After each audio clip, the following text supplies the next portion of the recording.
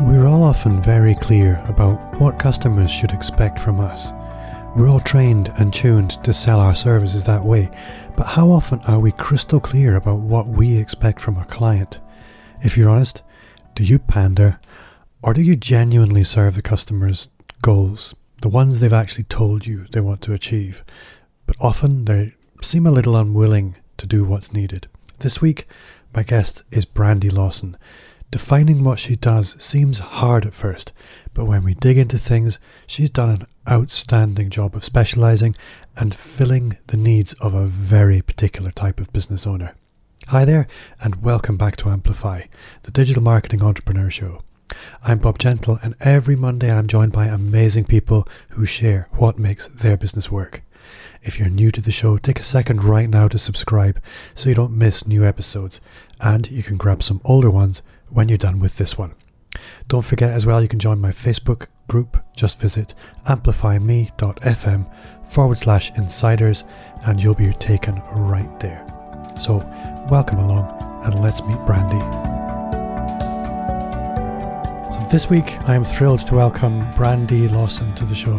Brandy runs Fiery FX. Brandy, you're in Phoenix, and why don't you introduce who you are, where you are, and the kind of work you do? Thank you, Bob. Yes, Phoenix, indeed. You and I were just discussing, it's still a little warm here. So I'm Brandy Lawson, and I help clients with leveraging what I've come to call the 4 simple machines of business. But really, I love technology, and not everybody loves technology. And so that is what we've set out to help clients do, is really harness many facets of the places in business where when we apply force, it gets amplified in amazing ways. I like that. I like the idea of the points where you apply force. That makes so much sense because everything's effort. Oh, yes. And really crystallizing it down to there are 4 places where you apply it. Tell me more. So it kind of goes to, this is a succinctness that has only come recently, as I've been doing weekly videos for about 2 years and talking about the various topics. And when we went to Fiery Effects, because I started my business under a different name, I almost stopped doing websites completely. And that's what we've been doing for clients, because nobody knows what they need out of a website. And if I can't build something that gets results, I don't want to do anything at all. And so I've been trying to figure out, are we a marketing agency? Am I a chief technology officer?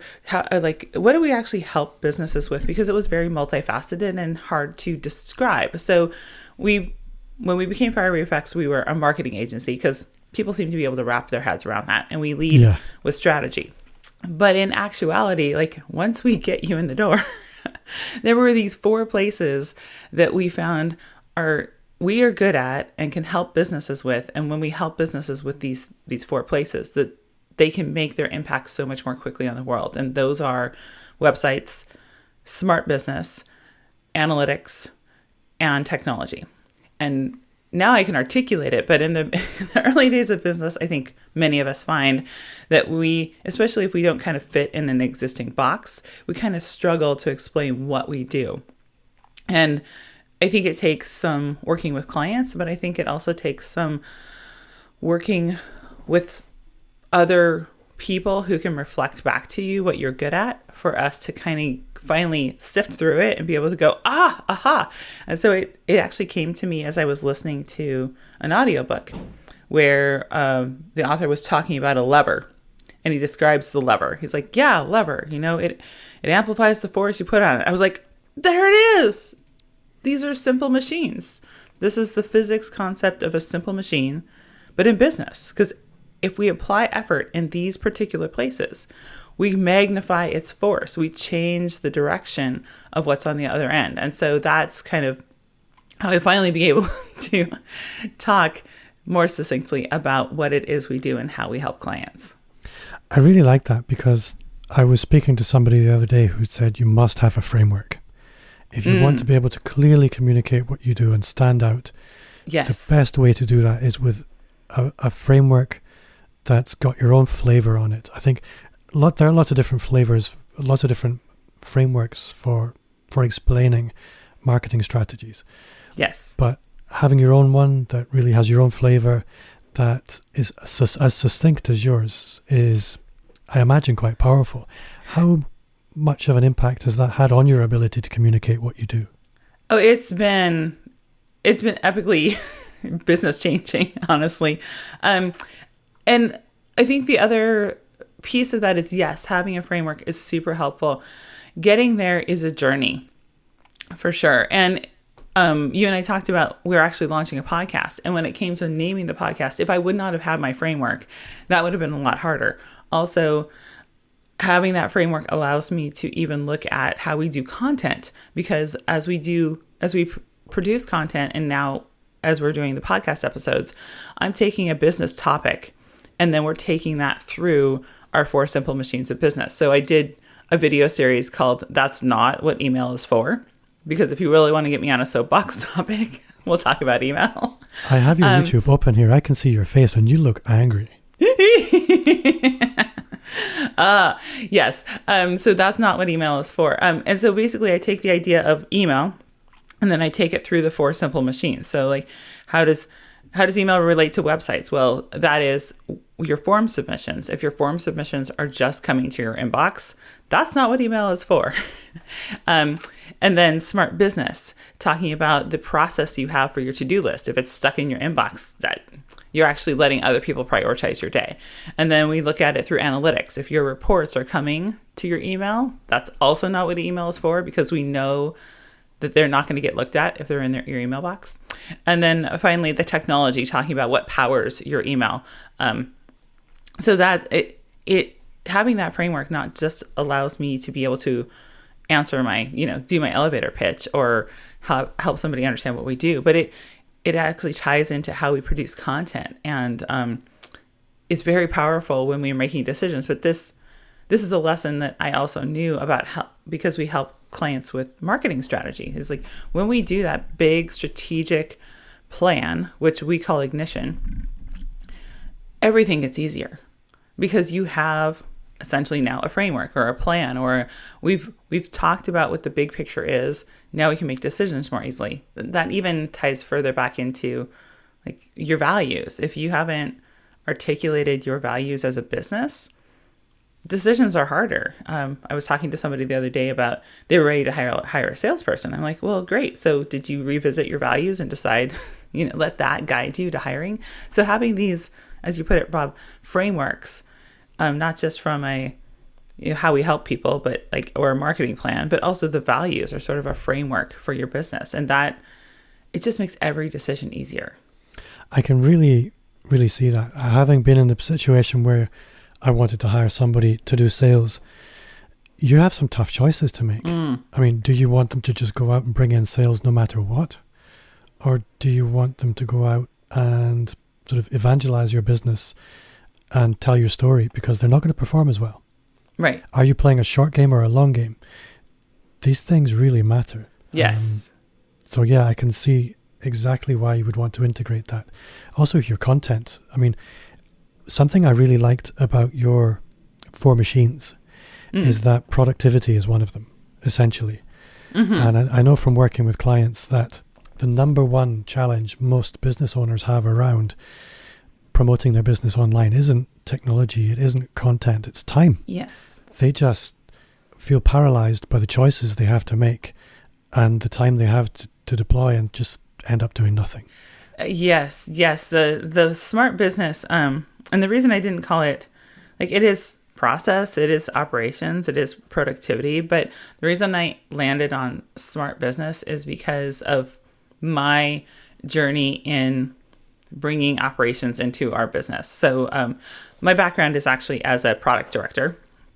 I manage products like physical charger products. So if you want me to bore you with telling you what I think about UL certification and plastic mold tolerances, but in that position, documentation and operations were critical. So I appreciate the value of it. But when it came to my own business, I don't think for $1 million I would have sat down and typed out and done screenshots for a process because it's so grating to me. I knew I needed it. I couldn't do it that way. And then I discovered the screencasting and I was like, wait, what? I can document my processes this way.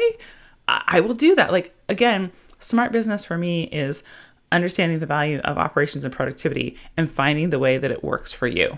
Because I spent a lot of time trying to adopt other people's processes, beating my head against planning for a lot of the early times of my businesses. And it didn't fit. And if it doesn't fit, I'm not going to do it. So smart business is about finding the operational processes and procedures and the productivity that fits for you. So how do you engage with a client? What's that conversation look like? Because they've probably gone out looking for a web designer or a marketing agency. Yes. This is also these conversations with prospective clients has also shaped a lot of the conversation we have now, but also a lot of my perspective about how to work with experts. Because just like I think there's several other places in business where everybody's been burned. And I don't always think that it is because the provider is nefarious, but so many web people get into the business being very good at their job, but not good business people or good operations people. And so there's a lot of overpromising and under delivering, and notoriously web people are disappearing. So when we start to talk to somebody about working with them, very early on, I help them understand, one, we're not for everybody. Like that, affordable is not on my website. That's not what we are. What we are is thorough, results-oriented, and ready to make decisions in your business easier through using our 4 simple machines. The other piece of this is I have very candid, one of our values is Velvet Hammer. And what that means, it's actually a nickname that my biz bestie gave me. But what that means is that we have candid conversations with love, candid conversations with grace. And so a sales call with me, when we're talking with prospective clients, is really kind of getting into the nitty gritty of what they're after, what they want, what their business goals are, really seeing if we're the right people to help. But then the test conversation that I have with clients is I will tell them during the course of our work together, I will never ask you if you like it because your opinion doesn't belong here. And sometimes I get real interesting reactions. But the truth of the matter is marketing is not for the business. The marketing is for the prospective clients. We will set goals. We will identify who we're talking to, and then everything we do is for them. I don't care if you think the button should be blue. Your opinion doesn't belong here. That it's not going to get us results. What we will do is measure it and see how many clicks it gets versus traffic. And we might test it, but I'm not going to ask you if you like it. I really like that. I've actually had to write that down. Marketing is not for you, it's for the prospective client. Yes. I think every client needs to hear that. It's probably going to be the title of this podcast. Oh, I love it. Well, it's one of those things that when we're starting out, I can think about, the Brandy of 2012, just getting started with my business, just getting started with websites, not having the confidence, not having the experience, not having the place to come from as a seasoned expert with my clients. And the only thing I have is to ask them if they like it. So it's sort of, it's a very immature way to go about doing things. And the net result of that is that it doesn't move the business forward. Like that doesn't actually help. And another marketing agency owner told me one time about a friend of hers who was working with this other agency, and they just kept redesigning because the client was sort of emotionally invested in the design. And so they just kept redesigning. And she was like $30,000 into a non-finished website. And my friend was just angry, like hair on fire. And I'm like, yes, I agree. That's a total misuse. But everybody's invested in the wrong thing here. And that's pervasive in the industry. So helping reset, and I think this also goes into how we work with experts. because I've seen web projects in particular go wrong in one of two ways. Either the web designer says, do you like it? Do you like it? And like lets the client trample all over. Or the client bulldozes them and never lets them show up with their expertise. So we have to, when we're working with experts, I think we have to, it's most beneficial to set forth the goal. What is the result that we want? And then allow both parties to work towards that in their area of expertise. But it does take both parties coming from a place of confidence. I think it's something that I've seen very, very often, and I've been guilty of in my business. I used to run quite a large web agency. Mm-hmm. And if you like most web agencies, you tend to hire quite inexperienced people because that's just where the talent pool tends to be. There isn't a fantastic career ladder for most designers or developers. Right. So they tend to move out of the industry quite young, even when they're quite talented, because the opportunities just aren't there, or they have to move city.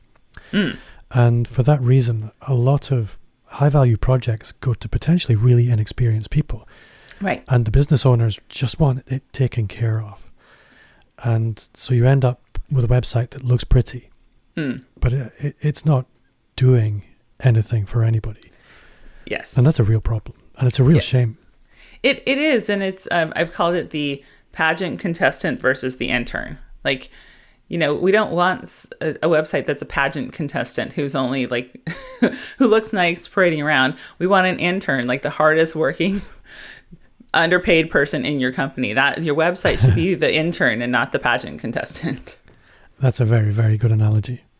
So I am curious to know, I kind of understand what your business is and where your value is, and that makes perfect sense. And I can completely see why your business has grown and is growing. There are a couple of things for me that stand out in your business and your practice. And one of them is, if I was to go out, and I'm going to put you for a moment into the web design box. Okay. So forgive me. I'm all good. But I think the website is a big part of your business. Mm-hmm. It's quite a masculine industry a lot of the time. Would you say that's fair to say? I say that is fair to say. I have seen it change. So yeah. Since we started, like, so we're 9 years old. I've worked in the tech/web area for more than 20. It's definitely evolving, but it's still pretty masculinely dominated. Yeah, and I think that wasn't really my point. My point was, all those guys in that industry, they've had so many opportunities to stand out and shine, and so many don't.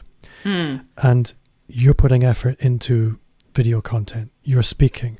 You're being a content creator. You're doing all the right things, getting on podcasts. A, how comfortable are you doing that? And B, how much has that impacted the success that you're having now? Or are you quite early in that journey?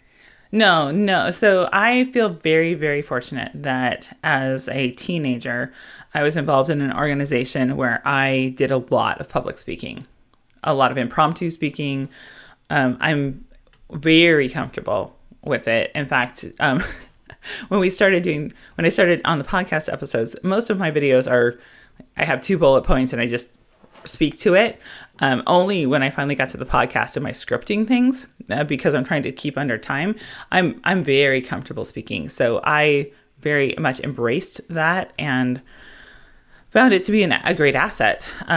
Thinking back to my career in corporate, I really think I could have harnessed that more, but I've had opportunity as a business owner to do that. And then it is hugely impactful because when you are a podcast guest, when you create video content, when you take any opportunity to be on a stage, that could be in front of your video camera and your phone, and then publishing that on a social channel. Anytime you're on a stage, it establishes authority. So people will value that information. So I always try to make sure it is valuable information, but it is very transformative for any business. But I think especially agency owners, where we are constantly pushing against this perception of value, of, you know, not being all the terrible mechanics, like not being the used car salesman, pushing against people's experiences, and trying to get them to make better decisions before they even get to me. If I can speak somewhere and give you a nugget that you go take and implement, then by the time you're ready to be a client, you're going to be a better client. So I think it's twofold. It helps establish authority, but I think it also helps seed the ground, prepare the ground for prospective clients so that they're just better clients when they get to you. I think something I'm curious about, because this is a live issue for me and it's my podcast, I can ask my questions. So if the listener doesn't like it, you know where I am. The things that you could speak about, there's a universe there. How do you crystallize it down to, this is the thing I'm going to speak about? Because this is always a puzzle for me. It's a real conundrum. In the early days, I spoke about things that were my soapbox issues. So I think one of my first talks was, what was it? I had a very catchy title. It was, I think it was like 6 ways to get more done tomorrow since cloning isn't an option yet. Like, it was really focused around productivity and ending the misuse of email, because that's a real soapbox issue for me, as we've talked about. But then I started honing more in on the issues my clients were coming to me with, or the, what I want to call them, secondary issues. So we typically know that the symptom, the thing that's paining you, is not necessarily always the issue. It's not the problem. The symptom is what finally gets you to go to the doctor so that they can then diagnose the actual problem and take care of it. And so I started looking for what the symptoms were with my clients and trying to construct content around those things, and even like break it down into very small bite-sized pieces. Because that's the other mistake I made early on, and I finally hired a speaking coach who talked me out of it, was I was in love with the how, the for lack of a better analogy, how the sausage is made. Like, these are all the actual small little things we're going to do. We're going to make this and do that. And just to be honest, the client does not care. The client doesn't want an education in web design or marketing. The client just wants the result. And so it's like, oh, right. So I shouldn't just vomit all over them all of the details that I think are so interesting. What I really need to talk about is what pain they're in and one small step that they could start solving their pain. And so I think that's part of how I got to the framework. And then that's how I'm trying to use the framework for speaking now. So one of my recent talks is called Tiny Tech Hacks. So I lure them in with solving the problem of small things. Like, there are seriously tiny programs on my computer that I have no idea how I functioned without. So I lure them in with that. But before I give that to them, I give them a framework for making decisions about technology in their business. Because this is constantly places people get hung up on. So, to long way around to answer your question, Bob, is that I've now started looking at the symptoms that people are trying to fix. I speak to the symptom, I give them the ibuprofen or cough syrup or whatever, and then I reveal to them some of what might be behind that symptom. So that's how I'm starting to now construct my talks and choose my topics. I think that's really interesting, because I was at a conference, it was Chris Stucker's conference in the UK, and there was a guy, Dale something from Australia. Sorry, Dale. And he gave a talk that was quite similar. It was 5 apps that will change your life. And it was all apps I'd never heard of before. And it was ridiculously memorable. I mean, it was a stellar speaker list, outstanding speaker list. But his was one of the most memorable, practical talks. It was really, really useful. So I can totally see why you would go there. So I'm curious to know, for a lot of agencies, the answer to this question is anyone with money. Oh, God. What does a good client fit look like for you? So a good client fit for us is somebody aligned with our values. I have them on our homepage for a reason. Also, a good client fit for us is somebody who is willing to be coached. And I struggled a long time with that word coached, but I've realized that we like working with clients who are ready to step into the next place. So for some clients, that's a pivot. For some clients, that's launching a new business line. For some clients, it's remodeling the Dr. Seuss house that they've built so that they can actually host a party and the staircase isn't in the middle of the living room.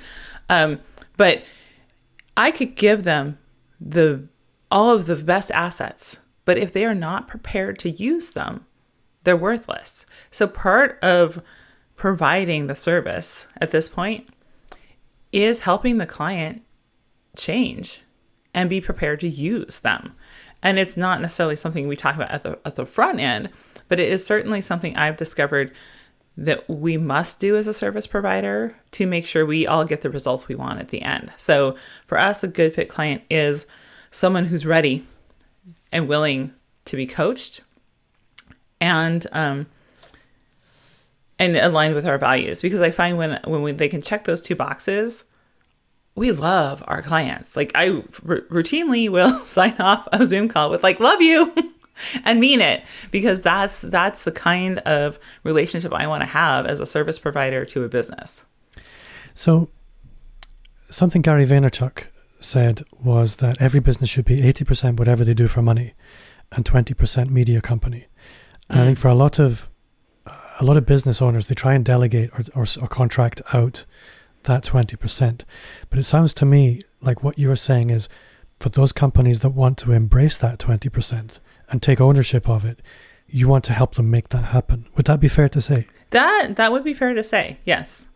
Yeah. Now that's really interesting. That is very much aligned with my philosophy, I think. I used to try and fool myself into thinking, we can do everything, we just take care of it. It doesn't work. It's never worked. It never ever worked. No. So having that client that just wants to be a partner rather than the supplier-client arrangement. Yes. Oh, yes. I think that's so critical. And then I yesterday was having the niching conversation with yet another agency. And for us, like I will only really talk to clients in our niche, and our niche is service businesses, which is a large niche, obviously, but being able to define the client set that you serve is not only useful for marketing, but the operations side. Because again, I think there's this life cycle of agency, and then and part of up the hill is getting leads or getting sales. But then there's this real treacherous terrain of now you've sold all these things and you need to fulfill them. And if they are all over the map, fulfilling them is just at that point not smart business. It's really, really painful. So niching is one of the most terrifying things I think to do as a business. But this business owner I was talking to, she's like, there needs to be a support group. I'm like, there's totally support groups for people who are working through this niching thing. But it is the best thing you can do, especially if you're in a growth phase, so that you can focus on that. Now, you may have multiple niches later, or you may at some point consciously choose to take something outside your niche. But we take anybody who says yes.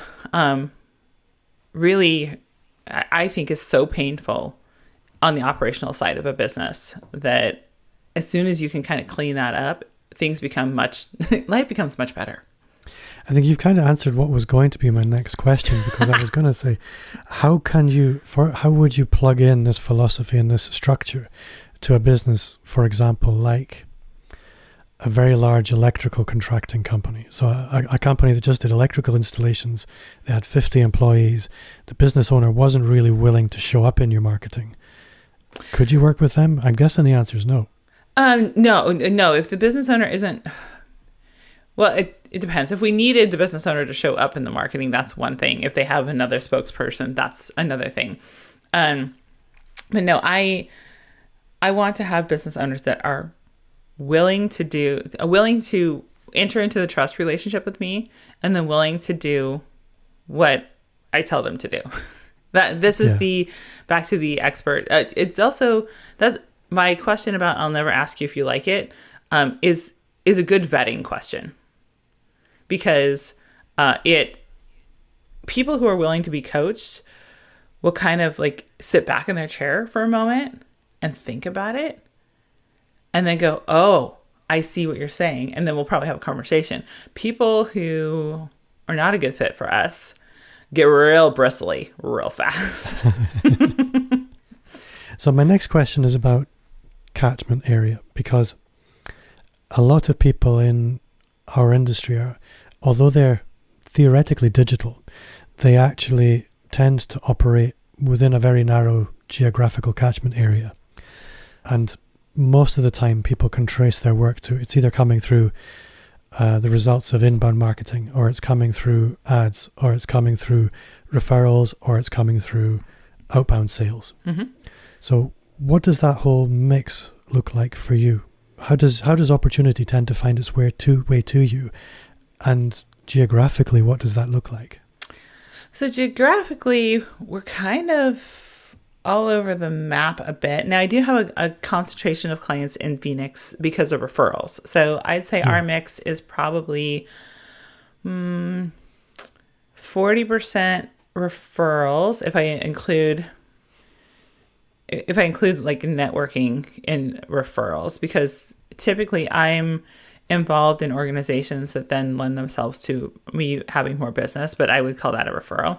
So what do I say? 40% referrals, 30% appearances, yeah, that counts. And then 30%. I would call that content. Oh, content. Okay, content. Well, so would you classify speaking under content? Let's not worry about it. Speaking is fine. Okay. So we'll call it 30% content, and then 30% outreach, because I do try to still identify clients we want to work with. So part of what we love to do is help other people making change in the world. So if I see somebody who is making impact and we could help amplify that impact, then I want to reach out and make sure that they know we exist. Because that's the other thing I hear time and time again from clients is like, they say, I didn't know someone like you existed. I'm like, I'm working to change that. So yeah, that's sort of our mix. And I'm interested, so you said, if I were to put a percentage against the Phoenix and Greater Phoenix, Arizona, say, what percentage is Arizona based? I think we're 50-50. I think we're 50% Arizona based, 50% not global. I had some international clients for a while, but definitely all over the US. So yeah, 50% Phoenix, 50% the rest of the US. You see, from everything you've described at the beginning of our talk, I kind of knew that was going to be the answer, but I think it's an important thing for people to hear, because most people in our space don't do that. And it's important to understand what's possible if you actually reach out a little further, if you do the content marketing, if you do push yourself outside of your comfort zone, if it is uncomfortable to do speaking or podcast interviews. Yes. Because those little steps, they aggregate up, and they aggregate up to put you in front of opportunities that your local competitors just aren't going to see. I 100%. think you're a fantastic case study of that. No, thank you. So what's your goals for the podcast? Where are you with that? So the first 8 episodes, so the trailer and the first 8 episodes are edited and ready to go up on Libsyn and start and be queued up. We're getting the rest of the promotional, so the art and the social posts and the rest of that, we're kind of gathering together. So we're on the cusp, and I think ready to make our second week of November debut. And my goal with the podcast was to, one, have some discipline for me to create content that could be impactful for businesses. So with my videos, I've been doing those for, I think it's been 2 years, where I do weekly videos go out on the website and social. And I've been like just bouncing from topic to topic. Basically, I just brain dump a bunch of topics and then do it. And now that I have a framework, I'm like, oh, okay, well, we can use this. And then I'm trying to make it so that a listener can, the episodes tend to be about 5 to 6 minutes. A listener can, in that time, get a concept, understand why. So we also have a framework, inside of the podcast where I talk about the problem, the purpose, there's another P, and then the payoff. The problem, the purpose, basically how you go about solving it, and then the payoff. So, and I think that's a useful framework because as human beings, we're messy. We don't always do the thing we know is the right thing to do. So with that framework, we walk through it and so your mind can grasp onto, oh yes, that is a problem I have. Oh, this is actually the purpose of the thing. This is the process. Oh, there it is. The process of changing it. And then, the payoff. Because if we don't talk about what it looks like on the other side, we're less motivated to go make the change. So inside of each podcast, that's the structure. And then I'm hoping that in that week, the business owner will go take action and make this small change so that they can. So the podcast is basically a organized way to go help impact more businesses and make them better clients for whoever ends up helping them with their marketing. I really like that format because I think I often look at any book I read or a podcast I listen to or a video I watch. If I get one idea that's actionable, then it's been worth it. Right. And you're just focusing on the one actionable idea. That's really clever. Oh, thank you. And I got to give Tara Newman the shout out for the purpose, process, payoff is her framework. And then I added the problem to the beginning of it because each time we're talking about, pain point in business. I love it. And are any of your team getting involved with the podcast, or are they thinking, no, Brandy, you keep that to yourself? So far, I'm the only one in front of the microphone, but I really do want to have my project manager / integrator come on and talk about a few things, because this is also something else. A few conversations I've had recently with agency owners as they struggle to delegate or improve the smart business aspect of their businesses. It really, when you're in the middle of it, it seems so impossible. And so I think going through that framework of here's the problem, here's the purpose, here's the process, and the payoff in little bite sizes can really help get through some of the mental barriers. I think back to the early days of my agency and what that looked like, and that the barriers were all me and how I was viewing things and the things I was quote unquote unwilling to do. But when I became willing to do them through finding a way that worked for me, it was magic. It's just magic. So, helping climb those little internal mental mountains. I love it. I think one of the things that's really stuck with me over recent interviews was Jamie Cross, who's also from somewhere around where you are. She's in Texas, not too far away. Yeah. She said that your business will only grow when you grow. Mm-hmm. And I thought that explains so much. Yeah. So coming from a partial software background, how I started thinking about that was, okay, Brandy version 2020.10 is going to be not as good as Brandy version 2020.11. Like, I need to keep versioning myself because this version of myself isn't yet capable of achieving the goals that I have, but I can keep becoming the person who's capable of those goals. And for me, another powerful shift was letting go of achieving the goal itself and being more invested in becoming the version of myself that could achieve that goal. I love it. Brandy Lawson, you have been a fantastic guest. If people want to connect with you, how would you like them to do that? You can connect with us at fieryeffects.com or any of the social channels at the same handle. Would love to connect. And I must remember to ask this question. I don't think I've forgotten it for a long time now. And that's, what's one thing you do now that you wish you'd started 5 years ago? Debriefing and planning. When I came out of corporate, I had the biggest planning hangover, because in corporate, once a year, we'd do this big brouhaha. We'd do this big 5-year plan, which was hilarious. And then after the planning, we just all go back to work and forget about planning. So it felt so useless. And then I guess about 4 years ago, I found the 90-day year, and I was like, oh, 5 years. I don't have to plan for 5 years. I could do 90 days. Well, that seems doable. So I started there, and I found different ways to do the planning. And it was still, a little hit or miss, but I was doing it. And then a couple years ago, I found Tara Newman's debriefing, CEO debrief. I started doing that, and it's, again, humans, we're messy. It's so powerful for my brain I now do it every day. Once a day, go, what worked today? Like, what's working? Because when I allow myself the time to reflect back to what works, I keep doing what's working. Because I don't know about you, Bob, but I will find something that works, and I'm like, this is great. And then suddenly, a couple weeks later, I will figure out I'm not doing it anymore. And I'm like, when did I stop doing that? Why did I stop?